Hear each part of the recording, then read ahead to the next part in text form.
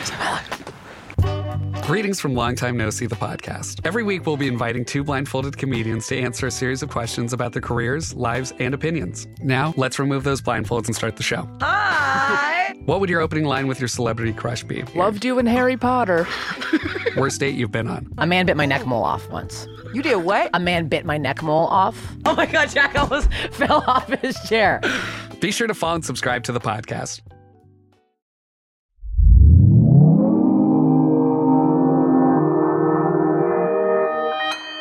Consequence Podcast Network.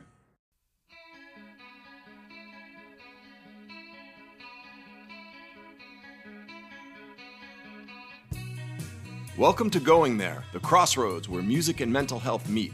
Presented by the Consequence Podcast Network and SoundMind Live, today we are talking with Maya, better known as the artist mxmtoon. You may know Maya from the 2 EPs she released in 2020, both of which got fantastic reviews. One called Dawn was described as a bold collection of dream pop ballads, and the other called Dusk was described as the perfect companion for anyone reminiscing over the past year with all of its trials and tribulations. And if you have a chance, check out Maya at Lollapalooza on Sunday, August 1st. One of the topics that Maya has taken on in her music is her mental health. Now, on the Going There podcast, we have the tough conversations to address important issues so we can learn from each other, challenge the stigma of mental illness, and get the care we need. And one of the common experiences that many people have is that they struggle with both anxiety and depression. So what Maya describes is feeling anxious her whole life. This anxiety particularly manifested in panic attacks. And that panic became really intense in certain situations, such as when she was on a plane. Maya also explained how she suffered from seasonal affective disorder, in which she would regularly experience depressive symptoms as winter approached and until spring came. And Maya explained how her depression became even more intense during the pandemic. Maya talks about the various coping strategies she utilizes, including medication, exercise, meditation, and therapy. And one of the things that we particularly talk about is how we can challenge the stigma of mental illness within ourselves. She talks about how she learned to show herself basic compassion and kindness. And it doesn't mean being overly positive per se. Sometimes our quest to be very positive when we are struggling can be too difficult. Maya talks about moving away from being negative and self-critical to simply being neutral and fair to ourselves. So let's go there and listen to what Maya has to say. So Maya, welcome to Going There. Thank you so much for having me, Dr. Mike.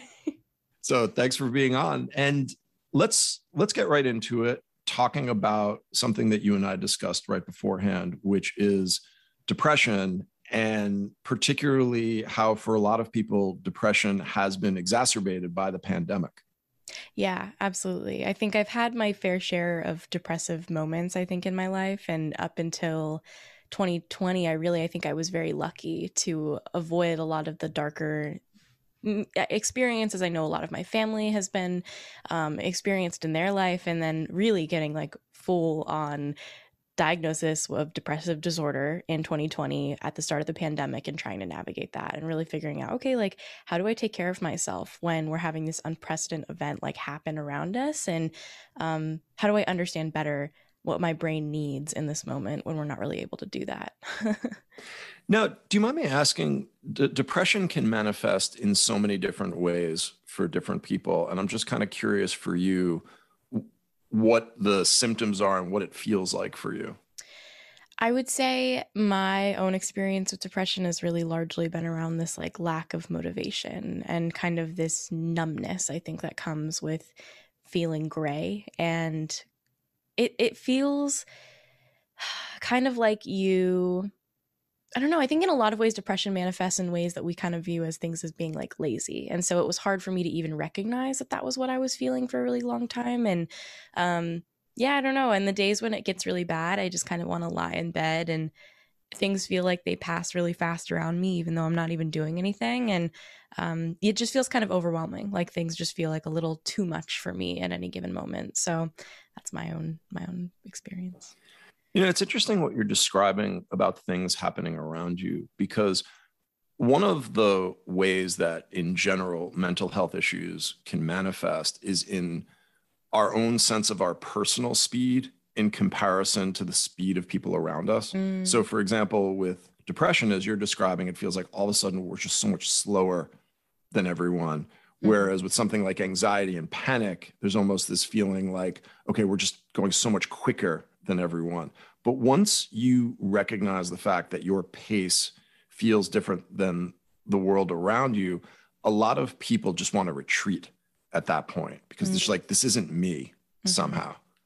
Yeah, I mean, and I've actually experienced anxiety a lot more in my life. Like I had anxiety from the age of 6. I was having panic attacks and I had no idea what that was. And so the faster pace was something that I was a lot more familiar with and trying to navigate and deal with growing up. And when depression came knocking on my door and slowed me down in a way that I never experienced before, it was really different. And it was difficult because I think exactly to what you're saying, the mental health stigma and the reason we don't talk to people about the things that we're going through is just because we don't want to be different than the people around us. And when our paces are moving at a different speed, it's so scary to try and explain that to somebody who might not get that in the immediate understanding of what you're talking about. Or, eventually you do find people that do. And that's a nice moment, but it's hard for sure. Yeah. And it's often almost on a razor's edge in some ways, because one of the things that, the stigma of mental health can kind of express itself in different ways. One of the ways is that people feel very much other. Oh, you're not normal. Let's not even talk about the negative connotations of it yet, but just like the idea, like you're not normal, you're different from other people. Yeah. But then one of the things that can also happen is that people can kind of almost minimize it by saying like, oh, you're just feeling a little bit nervous. Like, oh, you're just a little bit down. And then you're kind of like, okay, no, you don't get it. This isn't that.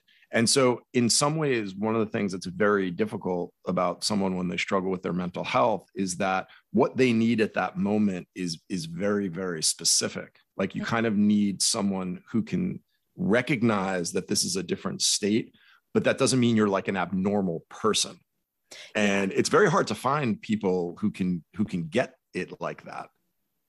Yeah, absolutely. I mean, like my whole family has dealt with some form of mental illness within their lives, but everybody's situation and everybody's relationship to these facets of mental health is also so different in the way that we cope and understand them. And so, like, I know with my own experience with depression, it was very different than my brother's experience with depression or my mother's experience with depression. And so everybody kind of has this like level 0 of understanding when it comes into like caring for other people. And that can be such a hard hurdle to overcome, but it really helps us understand and broaden our horizons and perspectives of what it means to be depressed. And it sounds so inspirational on accident, but like depression, it changes person to person. I don't think that there's one way that it actually looks. And so, yeah, I mean, finding people that understand it is really hard, but I think if people are just willing to give it a second and be like, okay, maybe it's not just being sad, like give it a moment of just thinking about it a little bit deeper, because it's really hard and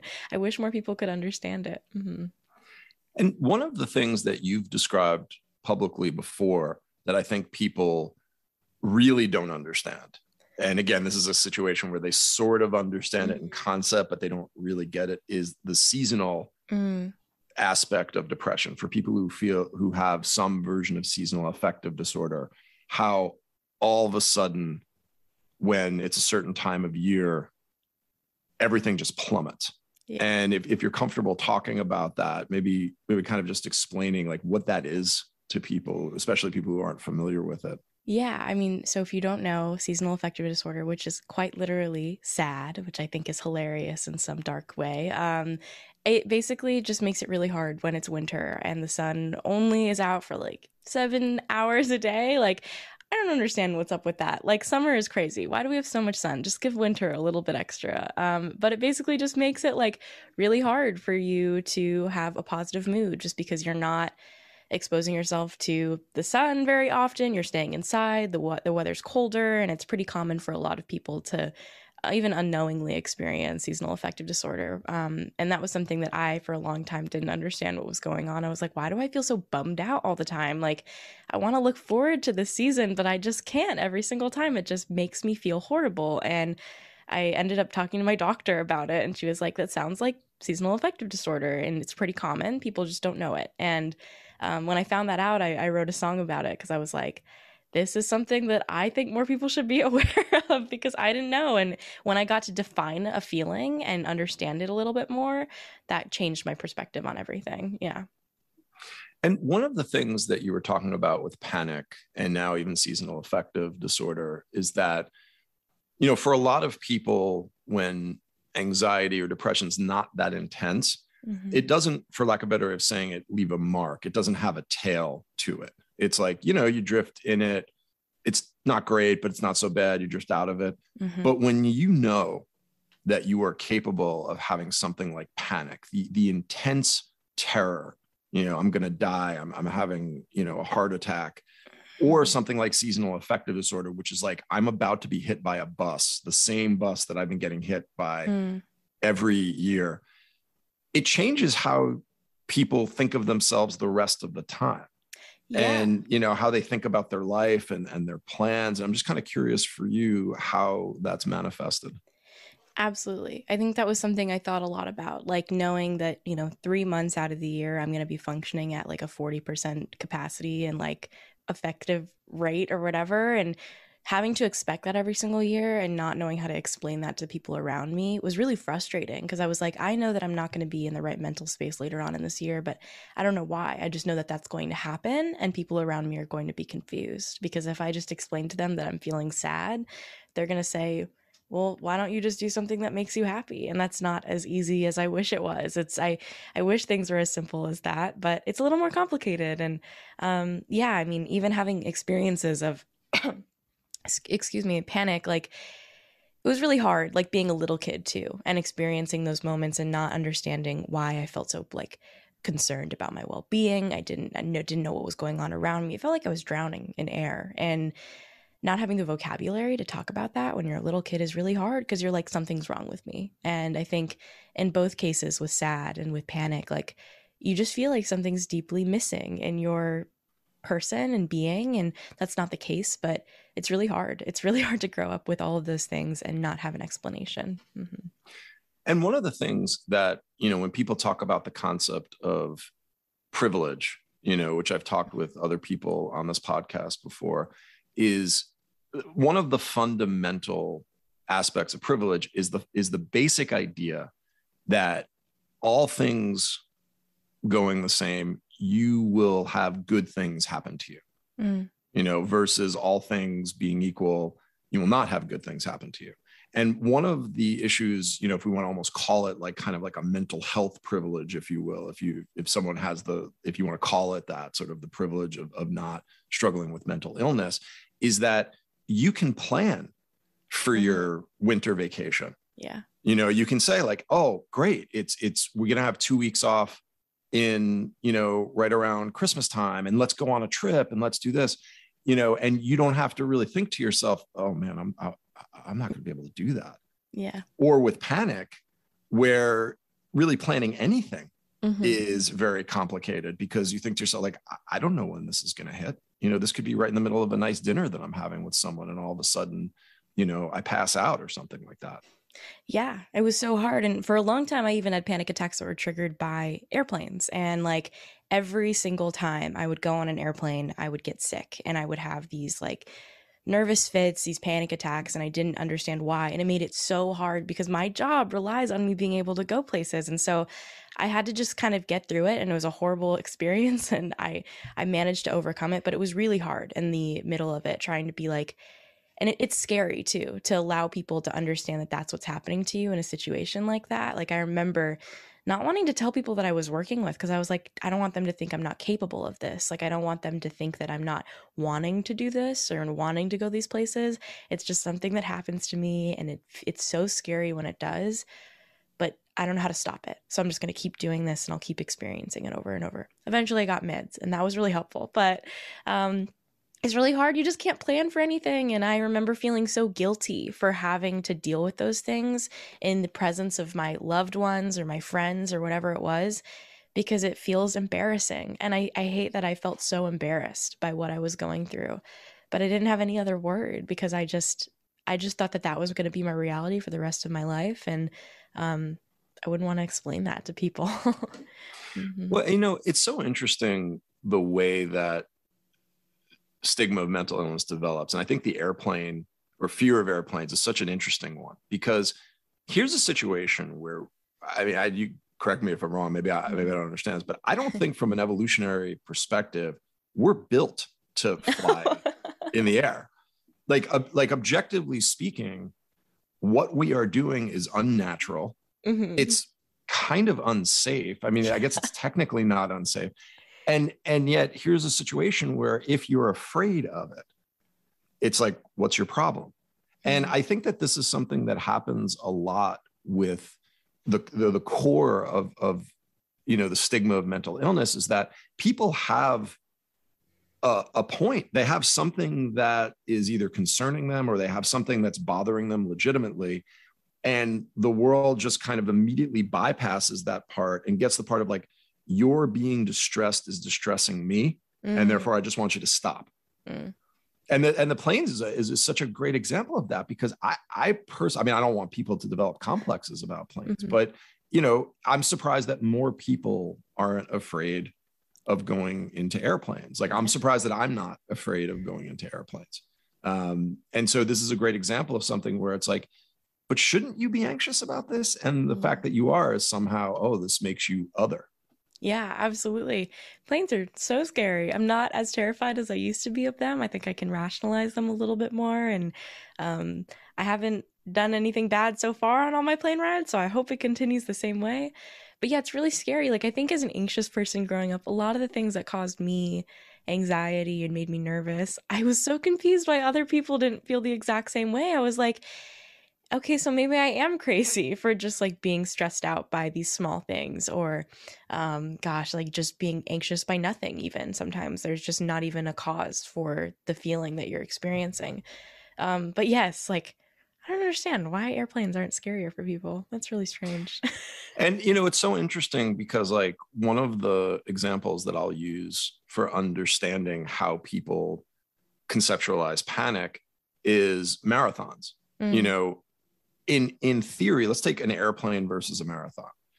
At like the 20th mile of a marathon, everybody is dizzy, sweating, breathing heavy. They're having trouble concentrating. There's thousands, if not millions of people around.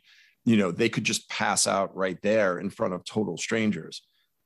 All the things that go into creating a panic attack and creating panic disorder, because you should be terrified of that moment. But in some ways, societally, we've given permission for people to feel all those things. That's actually, not only have we given permission for people, but that's part of the joy of it, and so we say, hey, and so people even think this is like, oh my God, I can't breathe. This is the best. And like, I love going across the finish line and I'm completely depleted. And, who knows what's going to happen to me after this? I feel like I'm going to die. And yet when it's in another situation where we haven't given permission for it and it's not okay, it makes people that much more panicked, because just like you said, it's like, not only am I feeling these things, but no one seems to be validating it. So now I'm feeling crazy. Yeah. And that's why it's so important that we, someone like yourself comes up and talks about these things, because, well, what if someone who got on an airplane would be like, well, this is like running a marathon. I should feel like this. Good for me. For getting on the plane in spite of this. Yeah, absolutely. It's definitely like, I think living is such a hard feat for a lot of people. And I know within my own experiences, there's been days where I'm like, am I going to get through this? And like trying to get to the other end of it and just trying to feel proud and thankful for the fact that I've carried myself this far in my own timeline. And I really think that people should give themselves a pat on the back for getting through things. And like, even I live in Brooklyn, New York. I could get run over by a car at any moment because people here don't care about driving. Like, I feel thankful that I still allow myself to go out into the world and get a cup of coffee. Like, there's simple actions that I think need to be seen as a little bit more like, obviously that's a really hard thing to do. Like, waking up in the morning is a hard thing to do, and being able to allow ourselves to appreciate the fact that we're doing these things in spite of feeling and experiencing depression or panic or whatever it may be in people's life, it's pretty fantastic. Like, I think that's something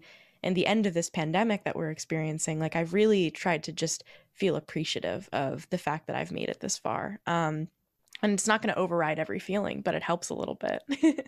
And it's so interesting that you say that about the care. And that I want to really emphasize that as a more general mindset, because one of the things that I think as a society, and look, New York City is a great example. I love New York City. I lived there for many years. I still live right by it. I love going into it. But one of the things that's problematic about it is that it seems singularly designed to ask the question, how much of your health and well-being are you willing to give up in order to be here? Whether it's to do your career or to afford the rent or just tolerate the energy of it, which I personally love, but I think is stressful in some ways. And it leads people to, and this is not just New York City, I think it's in a lot of places, it leads people to assume that the mindset that you have to have if you want to make changes is one of like, almost like destroying yourself, pushing yourself, criticizing yourself, shaming yourself.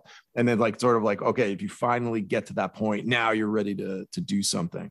And that word that you use, that caring, it always is going to work better when you come from a caring place. So when you kind of imagine for a workout, instead of saying like, what can I do to, kind of destroy myself in the hopes of, some kind of goal, that idea of like, well, what would a caring workout feel like? What would a nurturing workout feel like? And I think that people will get much farther and get more out of it along the way if they took that approach.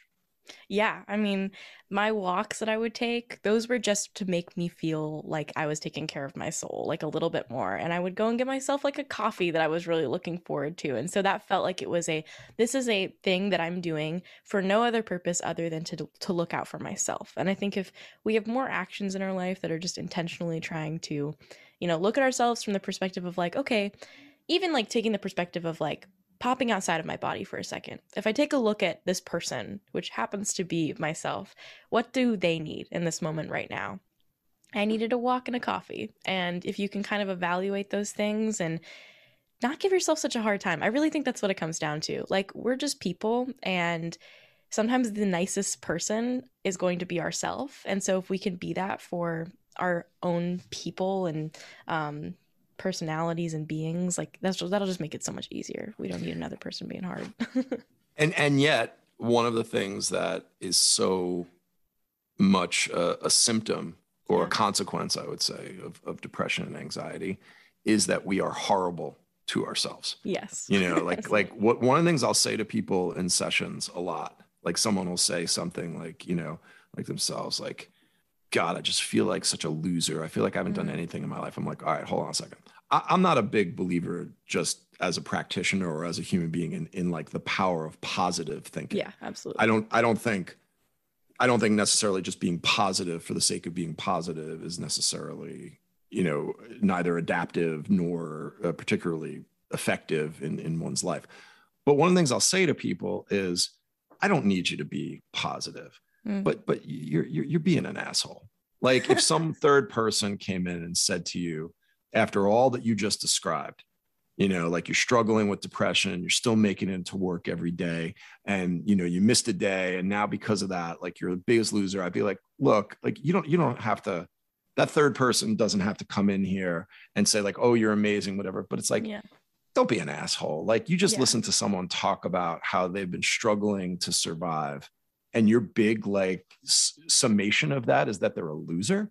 It's like, no, like leave the room and come back when you can just say something basically supportive, basically kind, basically indicating that you have any investment in humanity or dignity of another person. And it's amazing to me how much when you listen to how people talk to themselves, that all just gets thrown out the window. Yeah, absolutely. I mean, I think like, in my own experience with therapy in my last 4 years of going to sessions, I think one thing that I've really learned as being helpful is I definitely try to be positive in some capacities, but I think obviously like I'm a depressed person. I don't have the capability of being positive every single waking moment of my life, but I can be neutral. And I think allowing myself to take a neutral standpoint when I look at who I am has really allowed me to not be so hurtful and such an asshole to myself when I'm having those low moments where I'm like, okay, like, yeah, I didn't do the wake up at 7 a.m., make myself breakfast, go work out. I woke up at 11 a.m. and I ate a bowl of cereal and I haven't eaten until like, 3 p.m. until later. But hey, I did that. I woke up and I did that anyways, and I still went through my day, and that's pretty cool. All right, I'll live with that. So I think it's been really helpful for me to not feel like I have to be this super positive person that is like an inspiration to the people around her, because I'm just a normal individual who has a horrible sleep schedule and like does the things that she can when she can. But I don't need to be a beacon of hope. I can just be a being, and I can be neutral about it. And I would definitely encourage anyone who's struggling with these things, that idea of starting with neutral. Mm-hmm. Again, like, most of the people who I know or work with who struggle with depression do not run around yelling at people on the street, criticizing, judging people for no reason. Like if something goes wrong, they just like snap at them. Most of the time, they're fairly somewhere between basically polite to kind to even like effusive to the world around them. And yet that's exactly how they treat themselves. Like, oh, like, look at your pants. Like, oh my God, like, oh, you got a donut again. Like, I can't believe, oh, you're leaving work early. Like, it's like, oh my God, it's like this constant, incessant thing. And again, like you're saying, asking someone in that situation to be positive is like asking a car from going from like 120 forward to going 120 backwards. Mm-hmm. It's like, don't need that. Slow down and just pause for a second, drive under 55 if you want for a little bit. I don't know what really the driving metaphor here is, because neutral is kind of, I don't know if you want to put your car in neutral. Please don't do that when you're driving 120. That might cause problems. But the idea of just slowing down and asking yourself, are you being basically kind? Are you being basically caring? Ask yourself, would you talk to anyone else like this? And I think a lot of people, when they hear it that way, they're like, I'd never talk to somebody like that. That would be horrible. It's like, yeah, except for you. Exactly. Why are we always so hard on ourselves? I think that's something that I've thought a lot about. It's like, we know our own limits. And I think sometimes that leads us to saying things that we would never say to other people, because we're like, we have such an awareness of our own minds that it allows us to be that much more critical of the things that we're thinking or doing and the actions we're taking. But it's so mean. Like, why do we choose to spend our negative energy on ourselves? Like, I think I had this session with my therapist one time when she was like, okay, like, this might sound crazy, but can you close your eyes and visualize what your anxiety looks like? And I was like, okay, I didn't expect anything to come out of it. And she was like, what do you see? And I was like a little kid that needs to be given a hug or something. And she goes, so then why have you been saying all these mean things about yourself when this is the receiving end of what's hearing those voices? And I was like, I have no idea. And I've thought about that. And like, all right, I have to think of my like soul as this like little child that I'm nurturing and trying to take care of and grow up. Really, I'm not going to be wanting to throw these horrible things that I'm saying to myself at this individual. Like, I would never say that to a little kid. So why am I saying it to myself? And yeah, like asking ourselves, like, what do we deserve? We deserve basic kindness and caring. Mm-hmm. And one of the things that I've always felt, I don't know objectively if this is true or not, but I think that one of the fundamental misunderstandings that people have about anxiety and depression is that people have negative thoughts first, and then they get anxiety and depression. Mm. And I think it's more of what you were talking about, where I think that part of the reason why people start to hate themselves is because they understand on a more intricate level and on a more intimate level, like, I can't do certain things. Mm. Like, I can't control my mood. Other people may not know that about me, so they don't have those negative thoughts about me.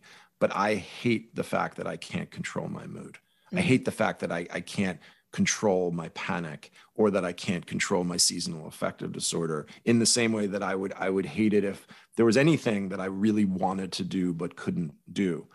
And it's that's the beginning, though, of the stigma, because we don't say to ourselves, like you said, look at me.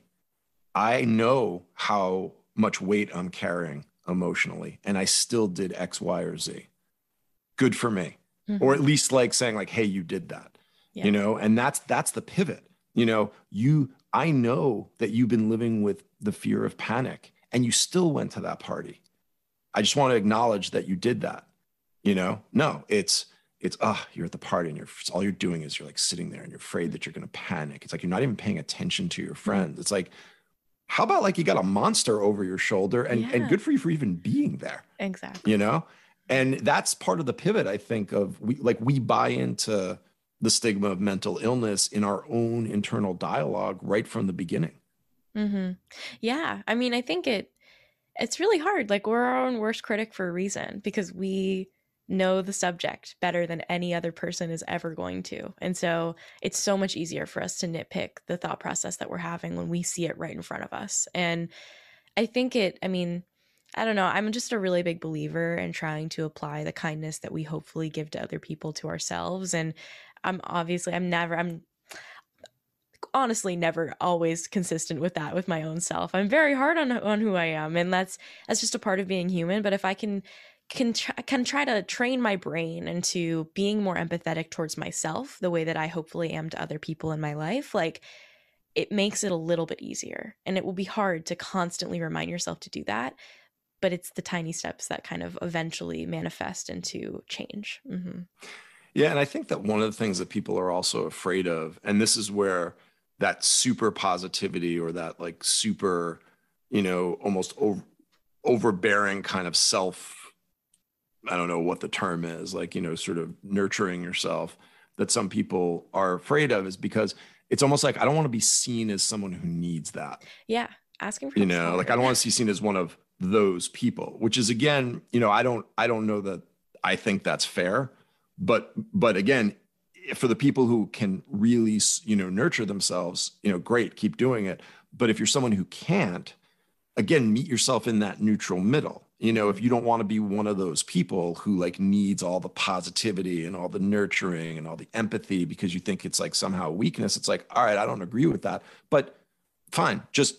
But it doesn't make you stronger to do all the negative stuff. Even though you think like this puts you in like a more, like almost like this like stereotypical, like, oh, I'm a tough guy, I can handle all that. It's like, yeah, but there's a lot of things out in the world. You're already handling mental illness. Mm-hmm. You don't need to prove yourself to anybody. Yeah, absolutely. I think it's hard to let people in and allow people to see a weakness, but I don't know if it's a weakness as much of just it's your reality. It's just your experience and the things that you're going through. It doesn't make you weaker because you're dealing with those things. It just is. And I think that was something that I had to piece through in my own time, was like, okay, I'm not like a whole 100% being subtracted by like 20% and 20% because of my mental illness experiences.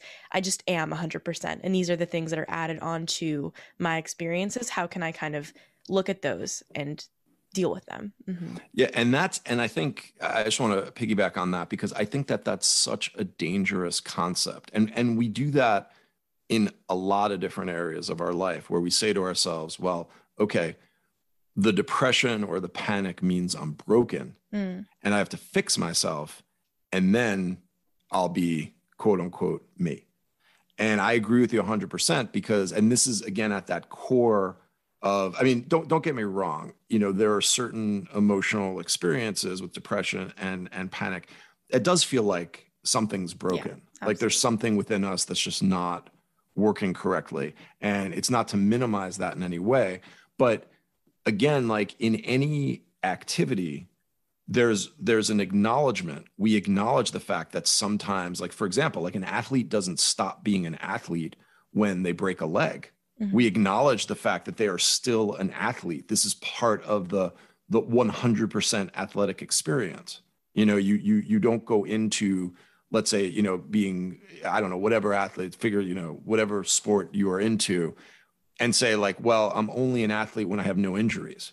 You accept the fact that you're coming in with certain things that might be more prone to injury and that you might get injured along the way, but you're still you. This is part of the whole process. And that's why I think what you're saying is so important, because I just don't think we do that with mental health.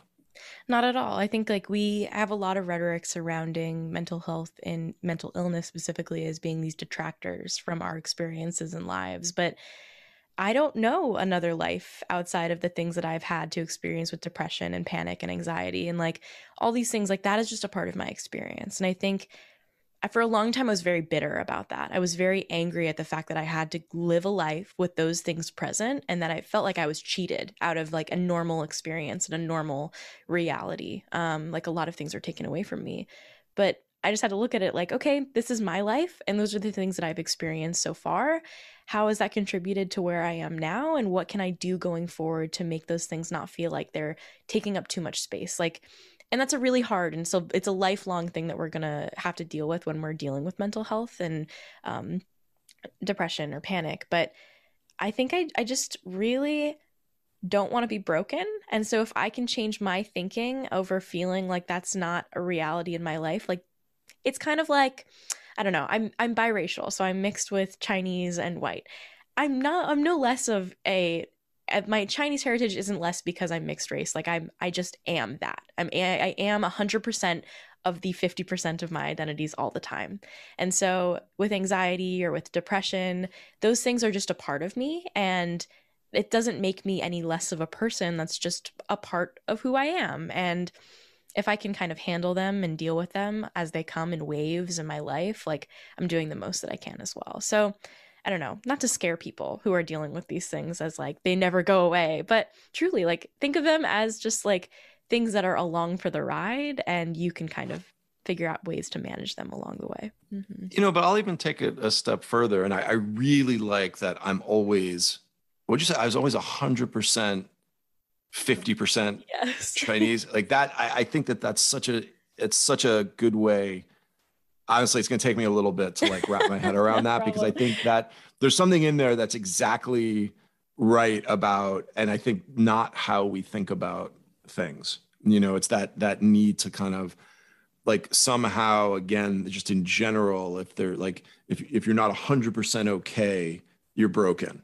You know, if you're not 100% one way, then you're completely not. It's that all or none thinking that is so dangerous.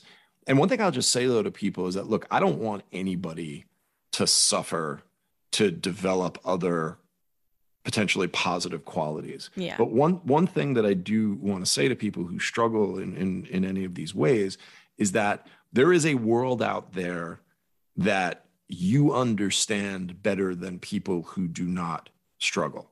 And it's very difficult to develop that empathy, that kindness, that compassion if you've never dealt with any of it. And again, I don't wish mental illness on anybody for the purposes of being that person.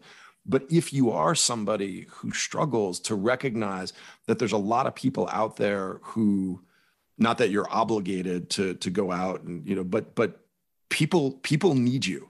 You know what I mean? Because you have something that other people don't. Because when you're talking to someone about depression who has no real understanding of depression, it doesn't work as well. Whereas if you're talking with someone who on an intimate level gets it, it matters. And it can make their life a lot different, which is why somebody like yourself stepping up and talking about this, it's like, okay, there's someone out there who's going to be like, I don't know that anyone's explained it to me like that before. And it's so the people are out there, there's a value there. It's not just about being broken. I mean, it's not broken at all. I have to take that out. I mean, yeah, absolutely. I think the more conversations that are kickstarted where people can kind of begin to understand what's happening inside of their own brains, because it's such an insular experience. It's something that I think unless we realize that there is a possibility for change or a possibility that somebody else will get it, we oftentimes don't seek the help that we might need in the process of dealing with something. Like, I didn't think that depression was something that was a reality in my life until I understood it from my brother's perspective of what his experience had been. And that was when I felt incentivized to think about, okay, maybe I need to get help too, to try and figure out what's going on with me, because I didn't feel crazy for the first time in a really long time. And so, I mean, to anybody who's out there, like, who is cautious about talking about their experiences, do what you feel comfortable with, but know that the value and the insight that you have with your own life can carry over to other people and helping them understand what they're going through as well. Yeah. I think we got to end on that. That was awesome. Thank you so much. Well, listen, thank you so much for coming on. It's been great talking with you. I learned a lot. I'm sure people listening are gonna take away a lot. So, and best of luck with your already fantastic career. Thank you so much. I'm a pleasure to be here. Yeah.